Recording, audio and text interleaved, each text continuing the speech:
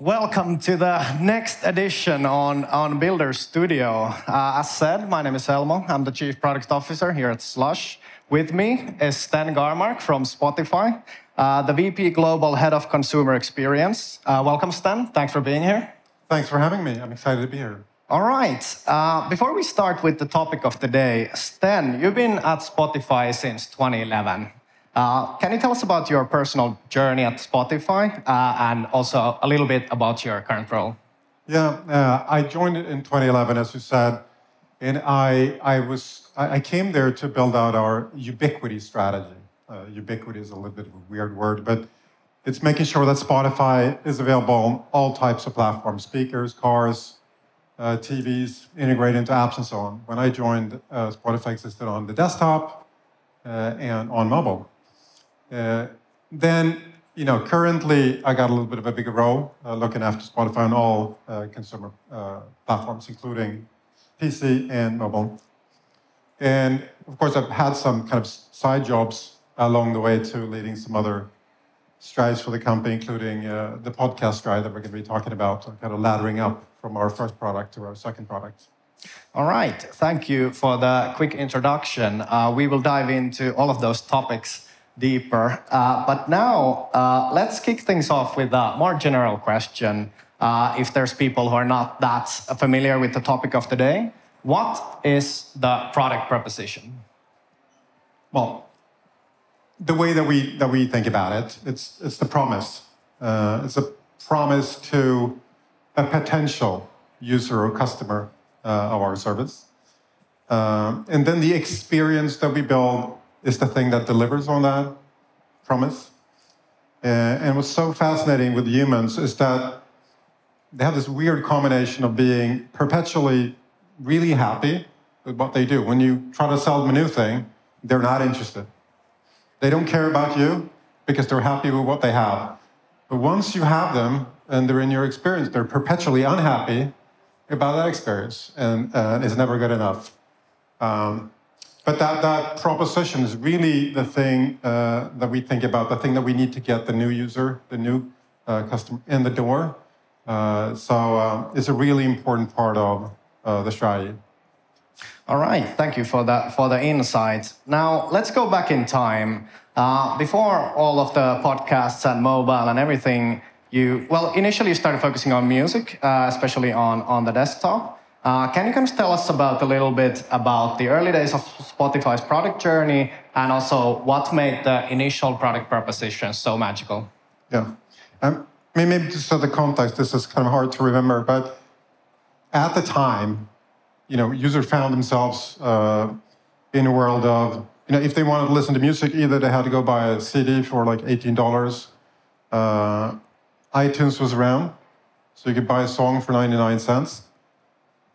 Or what most people did, I guess, here and in Sweden, was that you went to Pirate Bay or Kazaa and you downloaded music for free. So you searched a lot, you found a bunch of spam, and then some of the stuff was good, some was bad. You have to work on your metadata and eventually put into your Winamp or iTunes. So you can do a lot of work to get a free experience. But the proposition that we went to market with was basically, imagine that you get iTunes, but you bought all these, millions and millions of tracks, and they're already installed in your hard drive for free, and you can just hit play, create a playlist. So that was the original proposition. So it was a magical, that can't be true. Are you real? I need to check that out. So it really got people excited without having experienced it. They felt like this is a thing that I have to try. It's just too good to be true.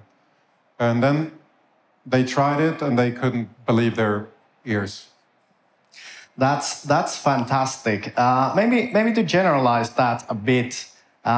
So why is this initial product proposition so important? And what can founders do to make sure that their product proposition matches what the world is looking for? Yeah, I think it's really important to pick apart those two pieces: the proposition and the experience. Sometimes they're the same thing, sometimes they're not exactly the same thing. Humans they're amazingly poor predictors of their own future behavior. Or actually, what they did earlier today. When we survey people what they do, how much they use it, they have no idea. So it's really important with a proposition, to get them excited about something, get them to try something, get them to be interested. A colleague of mine runs our personalization. He has this wonderful way of probing his product managers all the time, whatever they build. And whatever he gets in front of them, ask 2 questions. Imagine the user, and the user is confused, and they don't care. So how can you improve the product and the proposition? So they're not going to care. You need something for them to care. And then you need something that they engage with. And that might not always be that first thing. So people might imagine in the beginning, it's all about finding this track that I couldn't listen to. But what they ended up doing was then creating playlists. But maybe selling the idea of creating playlists was not the thing that got people in the door.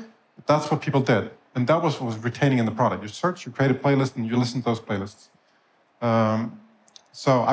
I can go on about this for hours, but maybe keep it there. Too good to be true proposition at the top of the funnel, and then something that drives engagement, that keeps you around, drives retention, and then conversion later on. Can you elaborate a little bit still on the playlists you mentioned? Is it something that you kind of build and then you noticed that people were using it heavily, or was it we are going to build this amazing sort of playlist feature first and then people came? That was built at the outset. In the beginning, to be frank, the innovation. Oftentimes when you create something, you need an innovation of some sort. And there were 2 innovations that kind of Spotify in the beginning. One was a technology innovation in being able to stream and not having that Kazaa experience of having to wait and just instantly play. That was a technology innovation. But the other innovation was a business model innovation. And in our experience, anything truly big and meaningful that we do has both. It's kind of an experience innovation and a business model innovation. If it's only one or the other, it tends not to be a big thing at the end of it. So it was a different way to pay the rights holders with advertising and premium subscriptions that drove that. All right. So you obviously kind of nailed the initial proposition, and you had this killer feature against the competition, and focused on the desktop player for a few years. But after that, you went mobile and then free on mobile. Can you tell us about those shifts and why they were so important in kind of developing this wider product proposition? Yeah. We're in a market where we have our suppliers are the creators, the music artists, and of course they need to get paid, and we needed to pay from the beginning. We couldn't create engagement and then start figure out monetization later, which you can do if you're a social app, for instance. So we need to monetize right away, and then we have a free tier that was advertising supported, and we had a premium tier with subscriptions. And at the beginning, that was on desktop. And the reason to convert to paid was to get rid of the ads. But then the iPhone came, and the App Store came. And we built a mobile app on iPhone. And after some back and forth with Apple, given that they had iTunes and they weren't particularly in love with the idea of us competing with them, they allowed us to launch the iPhone app. And the impetus for that, from us, was, of course, music has been mobile for a long while with Walkmans and, music in the car and so on. So it was obvious to us just to iterate on the product, to deliver more value, to create more engagement, to bring Spotify mobile. But it turned out to be this amazing conversion driver. So that was a premium feature only in the beginning to be on mobile. And it was fantastic at converting free to paid. So it was really with mobile that the full business model came to life. So it was very, very important. Then we did, there was a big thing that happened after that, which was go free on mobile. And we actually saw, this didn't so much come from the demand at the time, but we saw what the trend was. There was a macro wind coming, and that was the macro wind of mobile. When the iPhone came, some people had it, but most people didn't have it. But there was this Mary Meeker put out a report of this exponential growth for how mobile would take over the world, and like desktop was going to be down here somewhere. And Daniel and the team looked at that like, whoa, our company's going to go away. This is not going to work. Our whole customer acquisition strategy is going to go. And we need to like pivot the whole company and flip the whole business model. And we need to get the top of the funnel to be on mobile in the future. And then we need to find a different way to convert. So that could have been the end of the company if we weren't ahead of that challenge before it came. So we started working on that years before. And then there was another, it's not a macro wind for the whole world, but we had new competition. And we had YouTube. So YouTube had been growing like crazy at the same time, and kind of almost like accidentally ending up being a music player where you can play any music track on demand for free too, with a video. So we had that competition, and Google having acquired them. So as we created our mobile free tier, we had to think about both as macro wind, like we need to embrace a macro wind, you shouldn't fight it. But we also look at competition, like it's powerful competitors, and we tend to then find a way to want to counter-position them. So we needed a new free tier. So we created a free tier where you could stream music for free in the background, but it was only shuffle mode. You had to convert if you wanted to play on demand. There's still a limit. No, there is a limitation to the product. It was a counter-positioning to YouTube. It was a counter-position to Apple that we expected to come. And the counter-positioning was that we were ad-funded, top of the funnel, where they hate ads, and they went all into privacy. So we thought, like, Apple and YouTube are going to take a couple of years before they copy this thing, and we're going to have a very clear, differentiated proposition, top of the funnel. It still would be a must-have for a non-user. Sorry for the long answer there, but there was a lot of nuance to that strategy going in there, but it's super powerful. And then we had this massive growth spurt that we've been riding after that. Yeah, that's fantastic insights, especially on like reading the landscape and like deriving that into your product strategy. In the beginning, you kind of mentioned that you were hired to execute this ubiquity strategy, which is your term for being integrated into a lot of things, from smart speakers to cars. I think I had Spotify on my PlayStation 3 like 11 years ago or something. Can you kind of talk about the role of partnerships? When did that become relevant? And like, what are the learnings in partnering up with companies, even those who are potentially competitors? Yeah. I think a lot of companies find themselves having to partner to be a viable product. I mean, you need to be partnering with suppliers and maybe some distribution partners. Of course, we've been partnering with the creator side since inception. But here we found ourselves pretty early on. Obviously, music needs to be, music streaming needs to go to all the places where music used to be. It needs to be in the car, it needs to be in the living room, it needs to be, when you're working out, and all these social apps.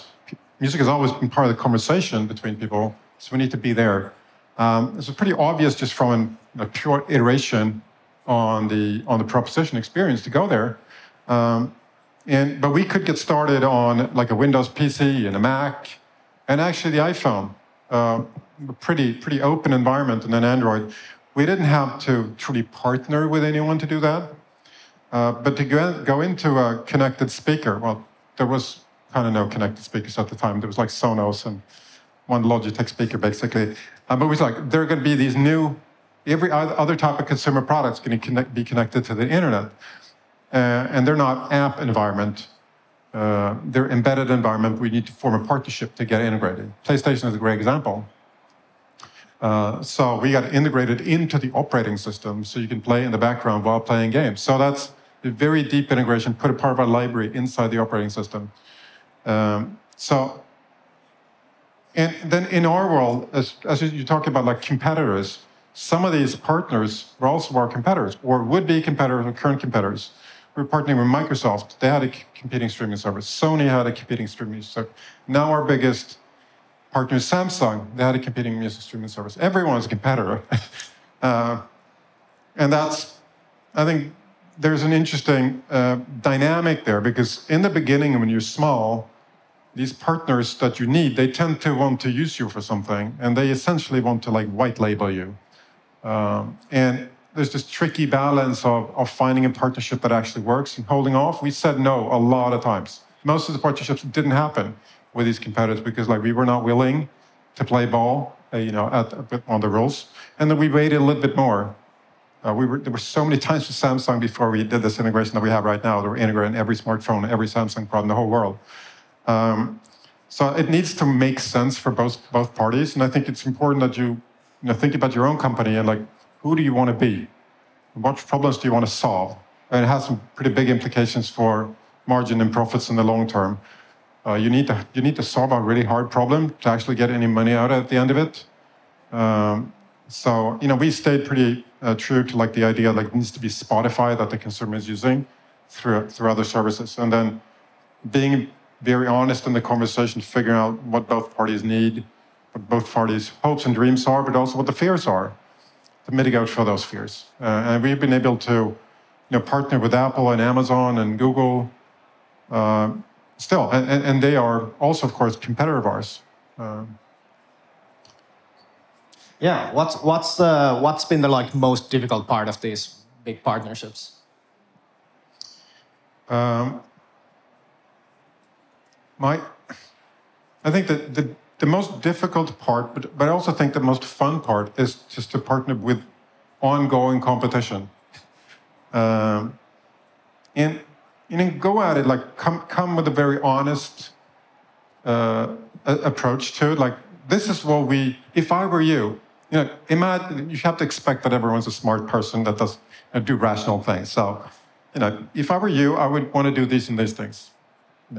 You could expect that we probably want to do these and these things. We optimize for those metrics. What do you optimize for? What do you care about right now? So, like, honest about the situation that you're going into, and like, can we find something that we can mutually benefit from? And is there a way to mitigate for the concerns that we both have? Can we kind of fend off some data? Is the organization set up in such a way where this information doesn't leak and so on? And I've been astonished in how well this works, and how strong relationships and partnerships you can build with your own competitors. Yeah, so you're kind of looking for that mutual benefit instead of like the one serving the other, sort of as a consultant almost. Yeah, and the relationships are so important. I have some of these guys on speed dial. I mean, if there is a problem with the Google partnership, there's someone I can text and we talk later in the afternoon and we can resolve it, because we've been working for so long and we know that we have good intentions and that we understand each other, and then we can like work things through. Exactly. All right. Next, I'd love to talk about podcasts. Let's go into the decision to focus on podcasts. Like, why did you decide that was going to be the sort of second product? Yeah. A couple of things there. I mean, it starts actually with us analyzing what's going on the platform. We always do that. Qual, what's happening. And the initial part was actually in Germany. We had the creator side, like the supply side, like hacking the product. We found that there were all these audiobooks being uploaded to the service as music albums. And the German listeners were listening a lot. It was a pretty horrible experience. Like, you stopped playing and didn't figure out where you were and what track, and the experience was not built for that.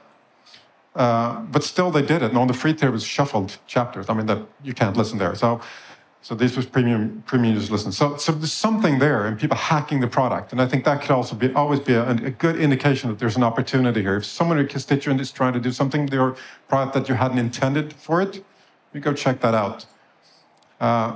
The other part was that we thought that when we looked at podcasts, it seemed like there's something that we could add to the world here.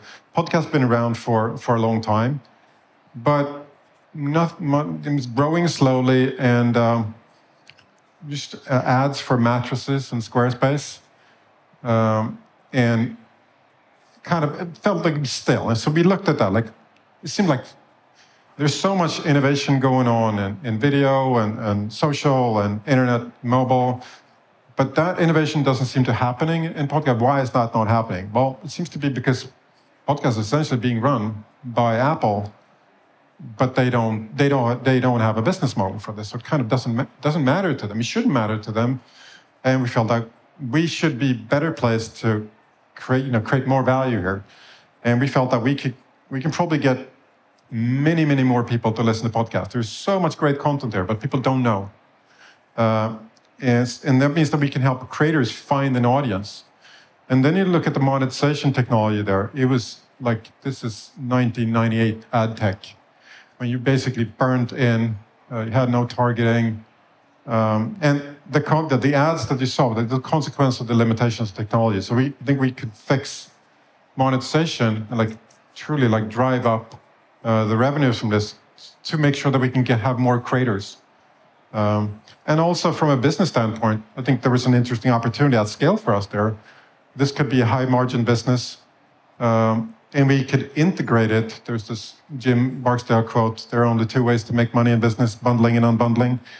And we thought that by bundling music and podcast, they could drive kind of a shared LTV, drive better retention, more engagement, ultimately drive more premium conversion and lower premium churn, in addition to the ad revenue that we get there. So a lot of different reasons, like a good opportunity from there's something to solve for the world, and it could be a good business. So you kind of started from how the users were already using the platform, or misusing maybe. Yes. More accurately. Can you kind of generalize a little bit on what's the process of discovering new opportunities at Spotify, and how do you validate then those kind of new products? I think there are three types of opportunities that we always look at. Is the macro trends, the move to mobile.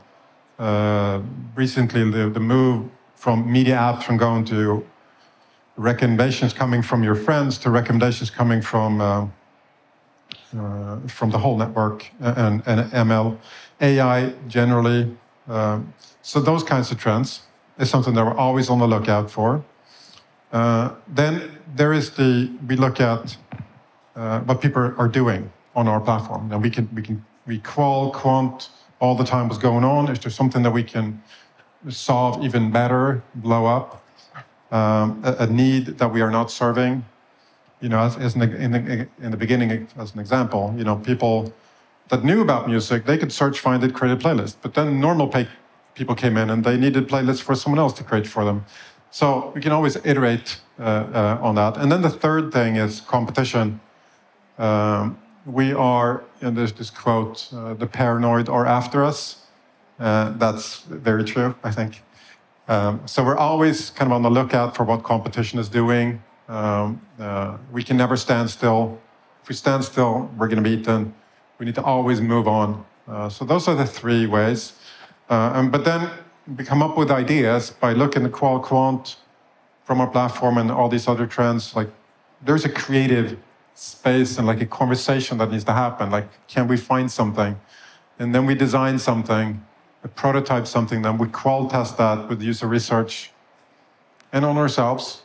And then ultimately we A/B everything with quant at the end of it. I mean, at the end of the day, the only actual real insights come from the quant at the end of it. All right. That's a lot of applicable advice there. All right, we're almost running out of time, but I'd love to finish things off with a bit of a broad question. But after 16 years, how does Spotify stay innovative? Is it something about the culture, or how do you keep coming up with new product innovation? Yeah, I think fundamentally this is a cultural question, and culture is what you do when your manager isn't looking. And it needs to start at the top. So it's something you need to talk about, and you need to talk about it over and over and over again. So you need to create the incentives. And you need to fund it. You can't just talk about it. You need to put resources against it. And then thirdly, I think you need to succeed from time to time. You're not going to succeed always, and we spend most of the time on all the things that work. There's so many things that fail spectacularly over the years that you learn from. But you need to have enough of a kind of a success rate so that you're willing to kind of keep funding new bets. And there, an important part of that, whenever you do something new, when you're like Spotify, that the new thing you do, at least there needs to be a vision where it can be material in relationship to the existing big business. And then you need to demonstrate success along the way, where like you're growing exponentially at a faster rate. So you're going to catch up to that existing business. Because if you don't, the organization's going to get distracted, and like eventually things going to get shut down. So I'd say those are the things, like the culture, talking about it from the top, funding it, and having some reasonable success rates. That's fantastic advice for all. I think that's a wrap. Thank you all for coming, and big thanks for you, Sten. Thank you.